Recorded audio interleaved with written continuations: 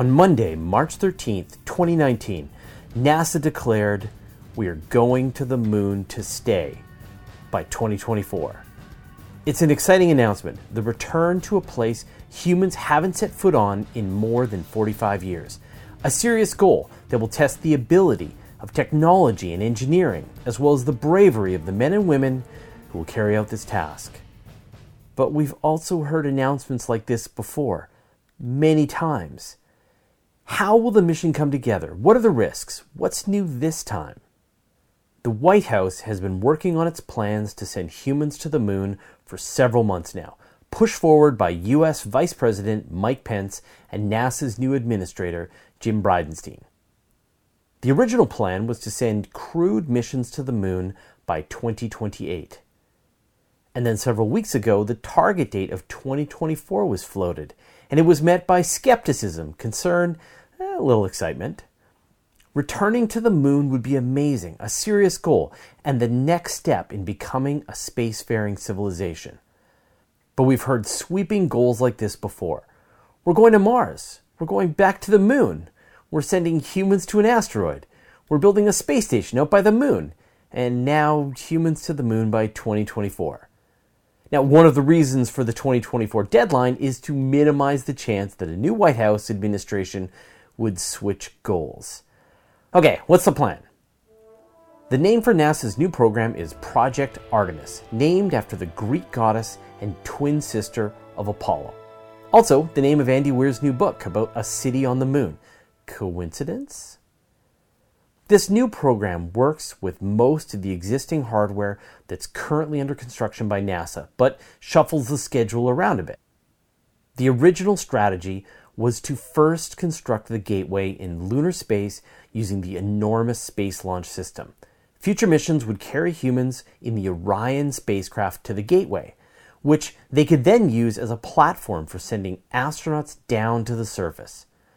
Under the strategy, the first astronaut would set foot on the moon in 2028. The new Artemis plan pushes the construction of the gateway back several years, building one core module by 2022, and then using this as the stepping stone back to the moon by 2024. So here's the new schedule. Over the course of 2019, NASA is going to partner with 9 U.S. companies to deliver payloads to the moon. As early as this year, the first missions could start sending new science instruments and technologies to the lunar surface. These commercial partnerships will continue over the years as NASA continues its lunar exploration beyond 2024. In 2020, NASA's Exploration Mission 1 will launch. This will be an uncrewed flight of the Space Launch System carrying an Orion spacecraft into an orbit near the moon. Then, in 2022, will be Exploration Mission 2, another launch of the Space Launch System, carrying astronauts on a mission around the moon for the first time in over 50 years. Later in 2022, a commercial partner like United Launch Alliance, SpaceX, or Blue Origin will launch the first module for the Gateway, the power and propulsion element. It'll have a solar electric propulsion system and provide power and communications for the astronauts. In 2023, a rover will be sent to the lunar pole to search for water ice mixed into the regolith at the moon's permanently shadowed craters. This will provide more information so that future astronauts will be able to live off the land, turning water ice into rocket fuel, air to breathe, and water to drink. Finally, in 2024, on the third launch of the Space Launch System, humans will return to the moon. They'll stop in at the gateway and then take a lunar lander down to the surface near the moon's south pole. Over the next few years, astronauts will continue with additional missions to the moon, building up capabilities to attempt missions to Mars by the 2030s. Are they serious? Is this actually going to happen? I'll talk about that in a second, but first I'd like to thank Thomas Cherasolis, O212, and the rest of our 794 patrons for their generous support. They contribute so that you can see these videos and we can make them freely available to anyone who wants to learn about space. Join our community at patreon.com/universetoday and get in on the action. This week, NASA Administrator Jim Bridenstine said that NASA was going to need an additional $1.6 billion in funding this year if it'll have any chance of reaching the moon by 2024. Not only that, but this amount was just a down payment to catch up development to that deadline, and that it would need even more funding in the coming years to reach that deadline. This additional budget would set aside $1 billion for the human lunar landing system. NASA will purchase a commercial lander that can transport astronauts from the gateway to the surface of the moon and back. Blue Origin's Jeff Bezos coincidentally presented the Blue Moon strategy this week, building a landing system that could put tons of hardware onto the surface of the moon.